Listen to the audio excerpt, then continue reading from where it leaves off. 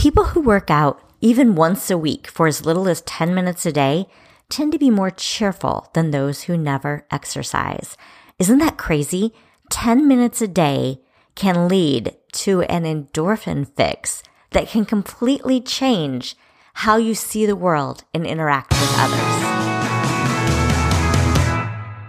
Welcome to Power Up Your Performance, where we talk about how you can learn to think, feel, perform, and live like a champion. Welcome to Power Up Your Performance. I am your hostess, Kim Peek. I am a movement and mindset strategist, and I help people move better so they can get more out of life. I have always enjoyed working out, but when my kids were little, the way I was exercising wasn't effective at all. I was still going to the gym, I just wasn't seeing much benefit. And I was carrying a lot of extra baby weight that didn't come off until I started running with some gym friends that I used to refer to as my hot mama friends because they all looked amazing. And I was inspired to do what they were doing because I wanted to look like them. It was pretty simple. You can listen to that full story in one of my other podcasts. It's episode 1. The point of this story, though, is that we all need to move and run for different reasons. And the reasons we choose a particular activity will change over time. At first, I ran because my friends were running, and it was a great way to connect with other moms while we were all going through that exhausting stage where we had young children and we needed some mama time. We needed some away time. And we got to go to the gym and spend time with other moms and do something fun. And the kids got to party it up together in the gym's nursery. And every one of us, we all won. There was no mom guilt over what we were doing because our kids were in a great environment, having fun with each other. And the moms were we were all taking care of ourselves and taking care of our own needs. And that meant that when we went back home to our families, we were going to be better moms. Running was extremely hard for me at that time. I really didn't like it at all. But my friends challenged me to run with them, and they encouraged me to keep going, and so I did. But then one day, I ran 3 miles without stopping, and I was so proud of myself and amazed. But I felt this huge, huge sense of accomplishment. And then I kept running because I realized I could do hard things and I could challenge myself. It wasn't as much about the other people in my life anymore. It was more internal. And it wasn't as much about what I was trying to see with how my body looked. It was more how could I push my body to perform? And then somewhere in that time frame, I realized that running helped my creativity and it helped me reduce stress. And I was a better mom because I was taking care of myself and wasn't stressed out. And not that I really screamed at my kid, but when you're just on the verge of you can't take it anymore, I didn't want to be that mom anymore. And I realized that running helped me with that. And it's when you get to that stage, when you can tell the difference on days when you run or work out versus how you feel on days when you skip the run, that is what keeps you coming back after you've been exercising a long time or even, a couple of months. And that's what I always hope to help my clients get to that point where they're not doing it for how their body looks and they're not doing it for a class reunion. They're not doing it because they want somebody else to think they look hot or for that how they're going to look in the bikini, but they're doing it because it makes them feel good. They like how they feel about themselves after they've worked out. And eventually this activity just becomes part of your identity. And you refer to yourself as a runner or a CrossFitter or a yogi, whatever your activity is. Not because of how fast you are or how far you run, but because it's who you are now. And you like the things that runners do. And you like how you feel as part of this runner community. You like what that community stands for. And I actually do believe that everyone is capable of walking or participating in a walking or running program. I know that sometimes people will say, oh, well, I can't do that. Or, well, what if my company started a corporate workout program? Not everybody could participate. It is my personal belief that everyone is capable.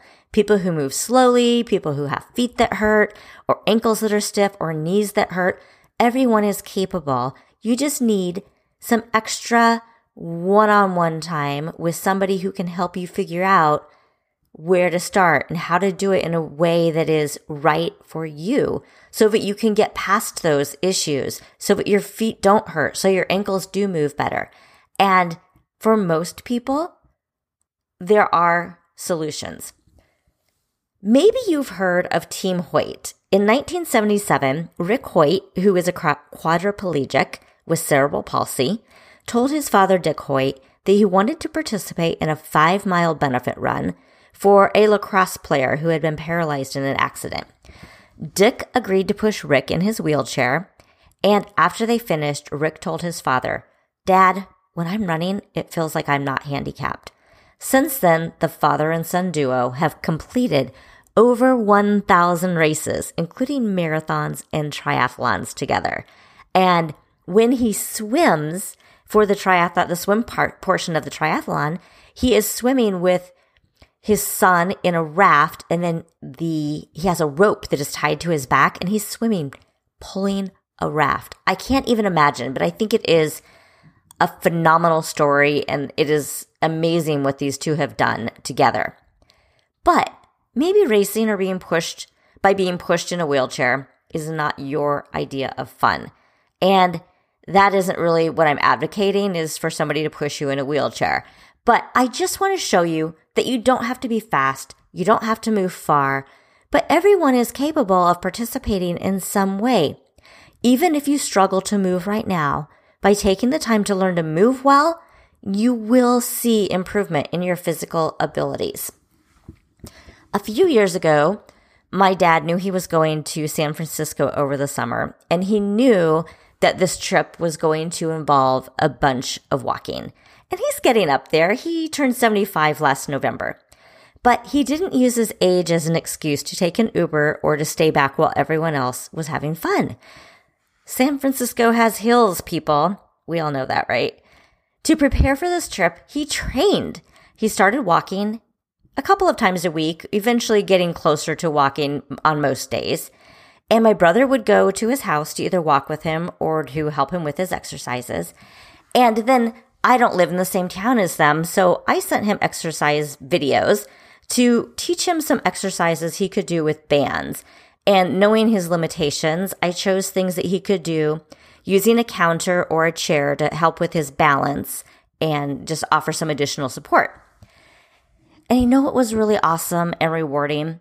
Every day when he finally took that trip, he was so proud of how well he walked. And he would send me a text each day with his daily step count. And some days he was walking 6 miles. And this is a guy who just a few months before had had something bad happen to him that attacked basically his nervous system. And he was in the hospital for a week. And when he got out of the hospital, he could hardly walk. And they had talked about maybe needing to put him in a short-term care facility because his wife, my stepmom, was too small to be able to lift this 200 and something pound man if he fell. But he was determined to learn how to walk and to move again. And he took that determination and he took the baby steps that I'm always talking about until he was able to go on this vacation and do a big walking vacation that included miles and miles of walking a day. So that is my lengthy introduction to this week's topic. Last week, I talked about the benefits of a workplace wellness program, and I heard 2 big concerns from people. And that was, one, that not everyone will be able to participate because of their current physical condition. So I think I've already addressed some of those issues in my introduction here. But the second thing I heard from people was that their boss wasn't supportive and they didn't know how to sell even just the 2-minute breaks that I advocate, didn't know how to sell that to their company. So how do you sell a wellness program to upper management? How do you even do your own thing with a small group without being accused of goofing around during the workday? Today, I'm going to give you a few numbers because the people who think it's a waste of time are often number crunchers, and they want to know that you're not wasting their money when you're off on a walk during lunch hours while they are paying you to work. They want to know that they're paying you to work, not walk, right? I get it. So let's look at some numbers that will help them understand the value of this workplace wellness program. 51% of organizations surveyed by the International Foundation of Employee Benefit Plans said their wellness efforts improved employee satisfaction and engagement. An additional survey published by Quantum Workplace and Limeade found that employees were 38% more engaged and 18% more likely to go the extra mile when they felt their employers cared about their well-being. They were also 17% less likely to quit that year. Your company wants happy employees. Happy employees are more engaged and more productive, and happy employees are less likely to quit. It costs less to retain a good employee than to take the time to recruit and train a new employee. So right there, we're impacting the bottom line by keeping the people happy. You're not having to spend money to recruit and train someone new.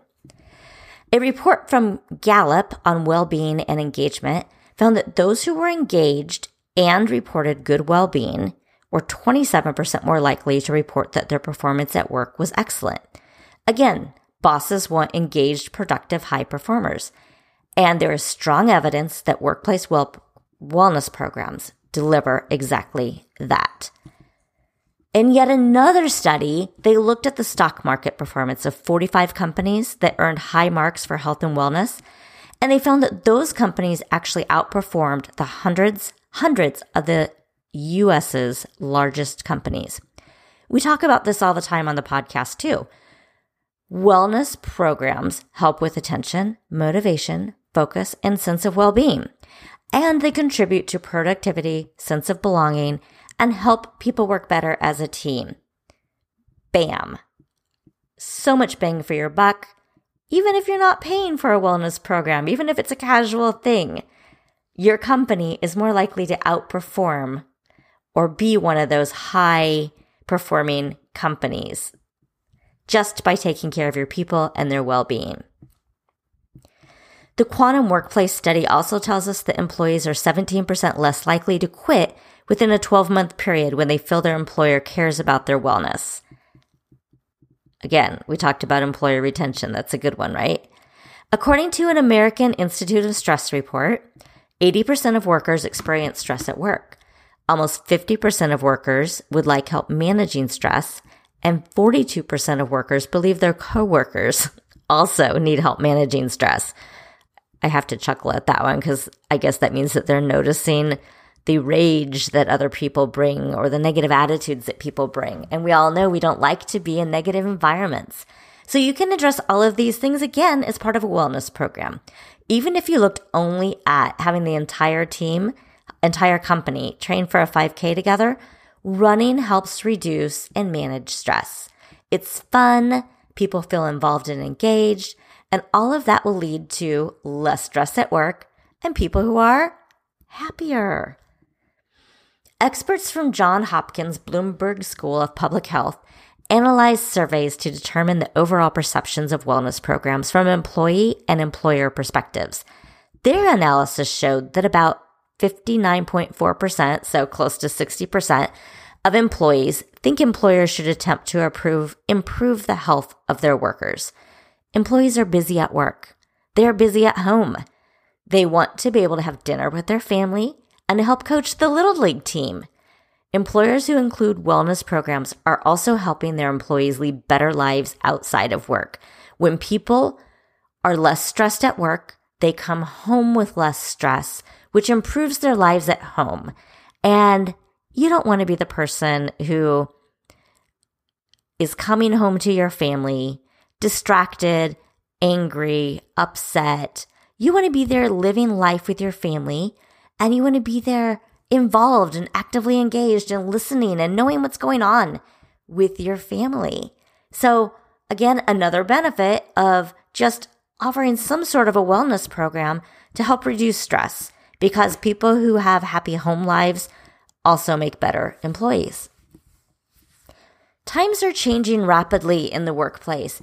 We're hearing all kinds of thoughts that maybe there will be another recession, but with any kind of change in the economy, we're also having changes related to technology, lots of downsizing. You even hear about all the drama or all the thoughts people have around whether Target and Walmart should have automated checking. We're downsizing. We're getting rid of some employees because of technology. And I remember back to my old cable television days when we were constantly being bought and traded, as all the companies were jockeying to set up their organizations to be in the best position to compete basically in what eventually became today's television landscape. Everybody was trying to figure out what they needed, what kind of people they needed, what kind of technology they needed, so that they would be in the best position for now. And with all of that came a lot of buying and selling of companies and people being traded and people wondering if they were going to have a job. And think about the stress when you hear managers whispering and top executives in closed door meetings. People wonder, are they going to have a job? Will I keep that job title I have? Will I keep my same pay? Will I have to move? How is this going to affect my life? This is human nature. But people also need tools for learning how to handle change and stress. And again, we know that yoga, meditation, running, all of these things help us manage stress, get us out of the work environment, let us process our thoughts. Top researchers at Gallup found that employees who are engaged at work and also experience high levels of well-being were 45% more likely than other employees to adapt to change. It's so important to be able to be a person who adapts to change and to have employees who adapt to change because our world is changing so fast. So adaptable employees don't spend lots of time worrying about the changes. They take a deep breath, they look at the situation, they figure how they need to respond, and then they roll up their sleeves and they contribute and they get the job done. Exercise helps that. Another thing I heard last week was that when people tried to take their walking breaks or do 2 minutes of exercises at their desk, people in the office, especially their managers, looked at them like they were slacking. If you are a manager, it's important that you set the tone by participating and communicating the benefits of how exercise is going to help in the workplace. And I've given you lots of examples here, so I hope you're starting to realize and really truly believe that there is a benefit to having movement breaks and exercise as part of your workday. You need to set the tone and know that show that it's a valued activity. I read a great story in the book Brave Leadership by Kimberly Davis, where she talked about a program that she taught at a large organization. There were multiple employee sessions that an upper level manager was supposed to kick off.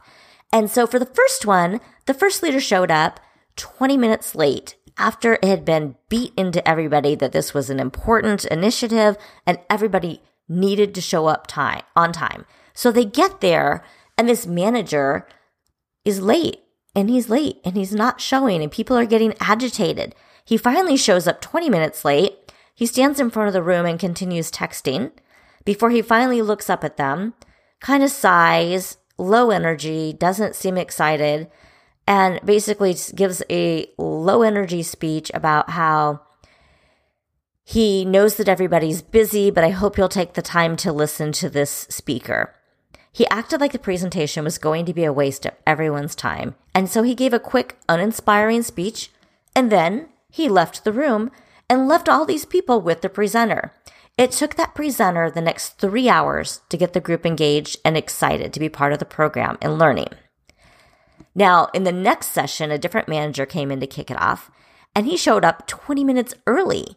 He greeted employees, and he asked questions about them, truly caring about them and their experience at the company, talked to them as they were walking in, making small talk, developing relationships. And before he kicked off the event, he gave a speech about how he had been through the program earlier that year, and he told them how it had changed his life. Now, which of those two people do you think had the most engaged group? Of course, the most engaged group was with the guy who gave the speech, who talked it up and told them what they were going to learn was going to be life-changing and valuable. it is time we think about how we position things as leaders. And it's time that we understand that people are watching our reactions and they're eager for our approval. People want to know that you care. They want to know what you value. And if you are acting like they aren't valuable or what you're teaching them isn't valuable, why are they going to tune in and care? They might as well be twiddling on their phones. We spend an average of 9.5 hours a day sitting and 7.5 hours a day sleeping. That's 17 hours a day that we are not actively moving. Now, we also know that sedentary lifestyles increase risk for diabetes and heart disease and other diseases such as cancer. You want to be healthy. You want your employees to be healthy, not just because it's more profitable to have people at work, but also because you want to have your employees live an active, healthy lifestyle, because healthy, active people are happier people, and you don't need any more Debbie Downers at work, right? Now, my passion is running, and I would love to work with you to help your company train for a 5K together. The key is to make it fun for everyone. If you have people who don't feel up for walking or running the event, maybe they could enroll in a relay option. Or maybe they could participate in other group activities that are related to the training. So you could have morning stretching routines, morning stretching sessions, or maybe a lunchtime strength workout. And those kinds of things, even for somebody who is not a walker or a runner, those kinds of things are easily adaptable with lots of options for people everywhere across the spectrum of ability and strength and mobility. Or you could have an evening track session. So maybe the people aren't into running far, but maybe they can come work on speed, because speed is relative.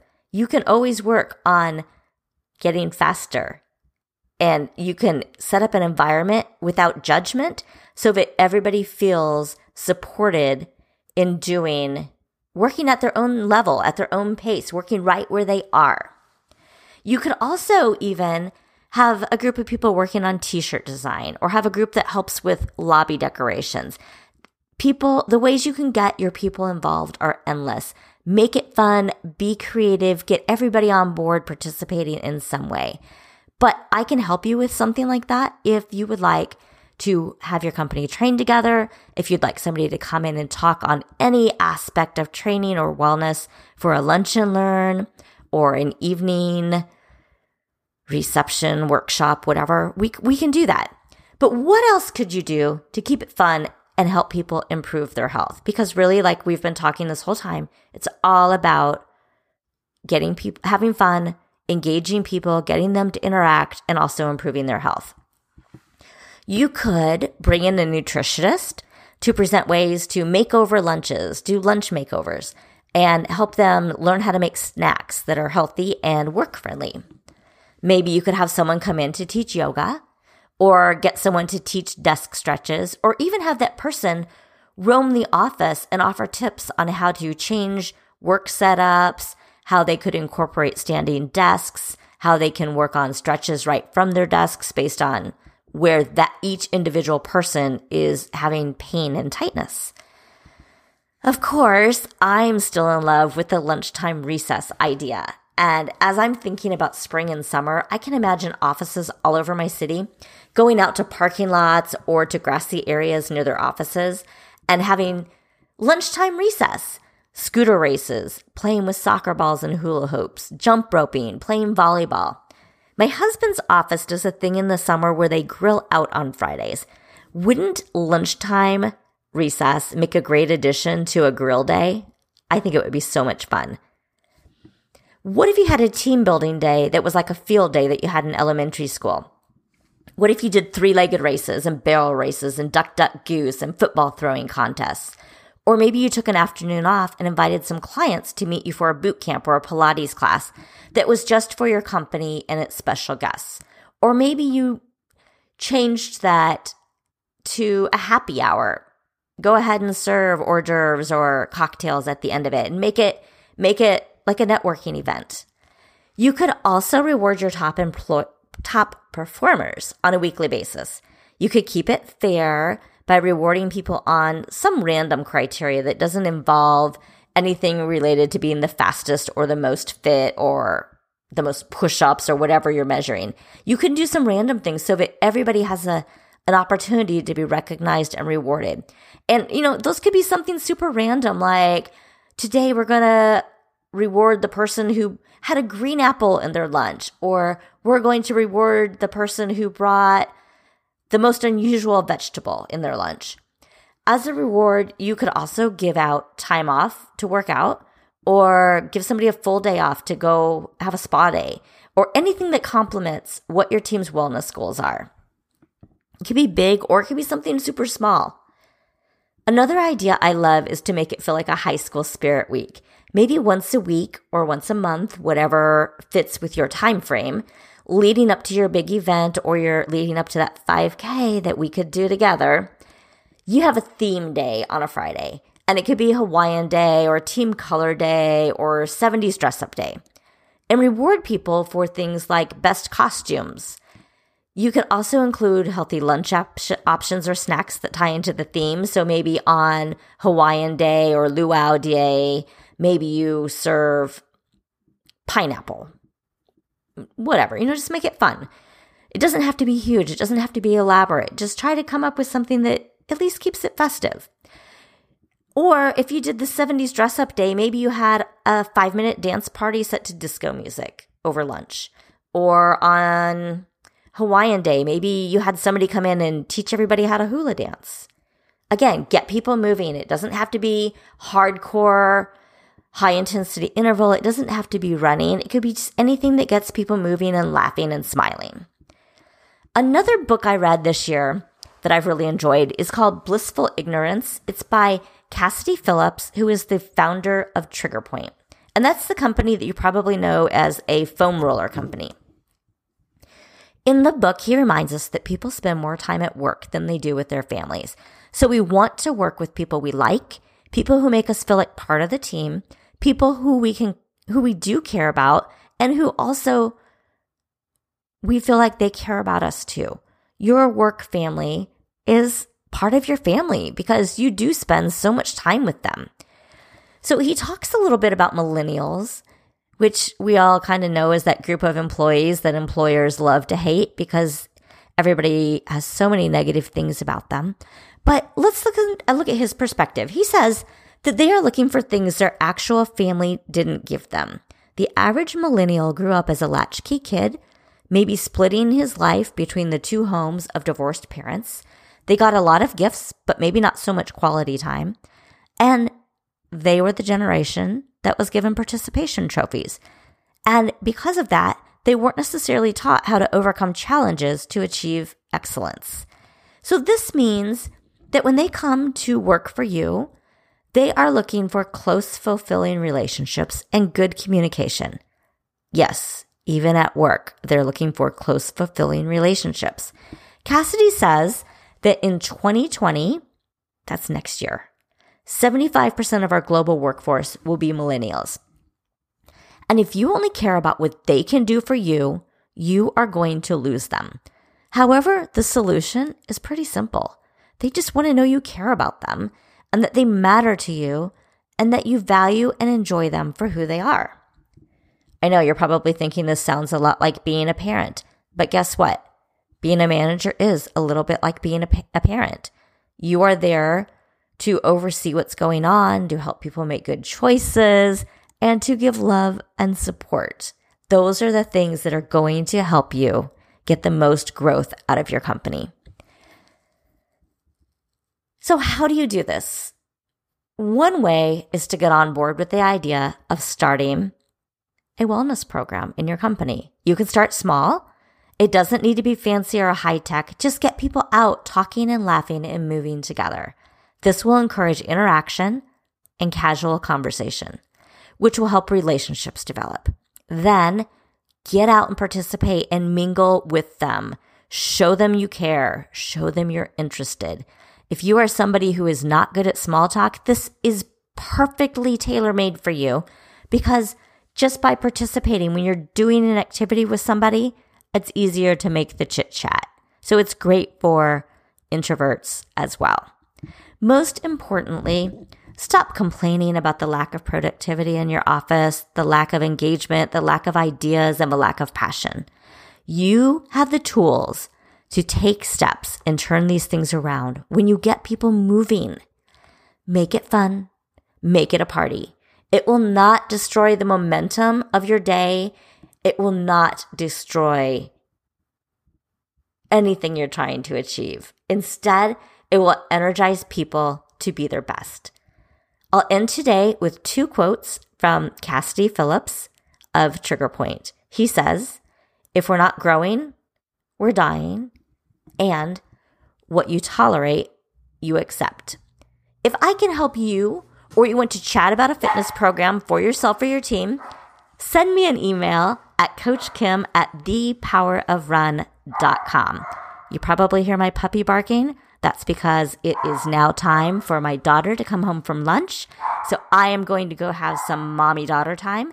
And I want you all to have a great week.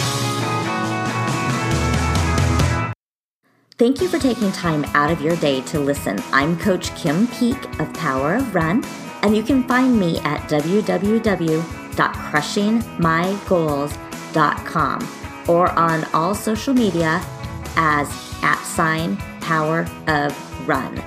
If you liked this episode, be sure to give the podcast some love over on iTunes, and remember to subscribe. As a new podcast, your reviews and stars and subscribes will help me grow the audience so that I can share my love of health and fitness and bring more experts to the show. Power up your week, and I will catch you next Tuesday.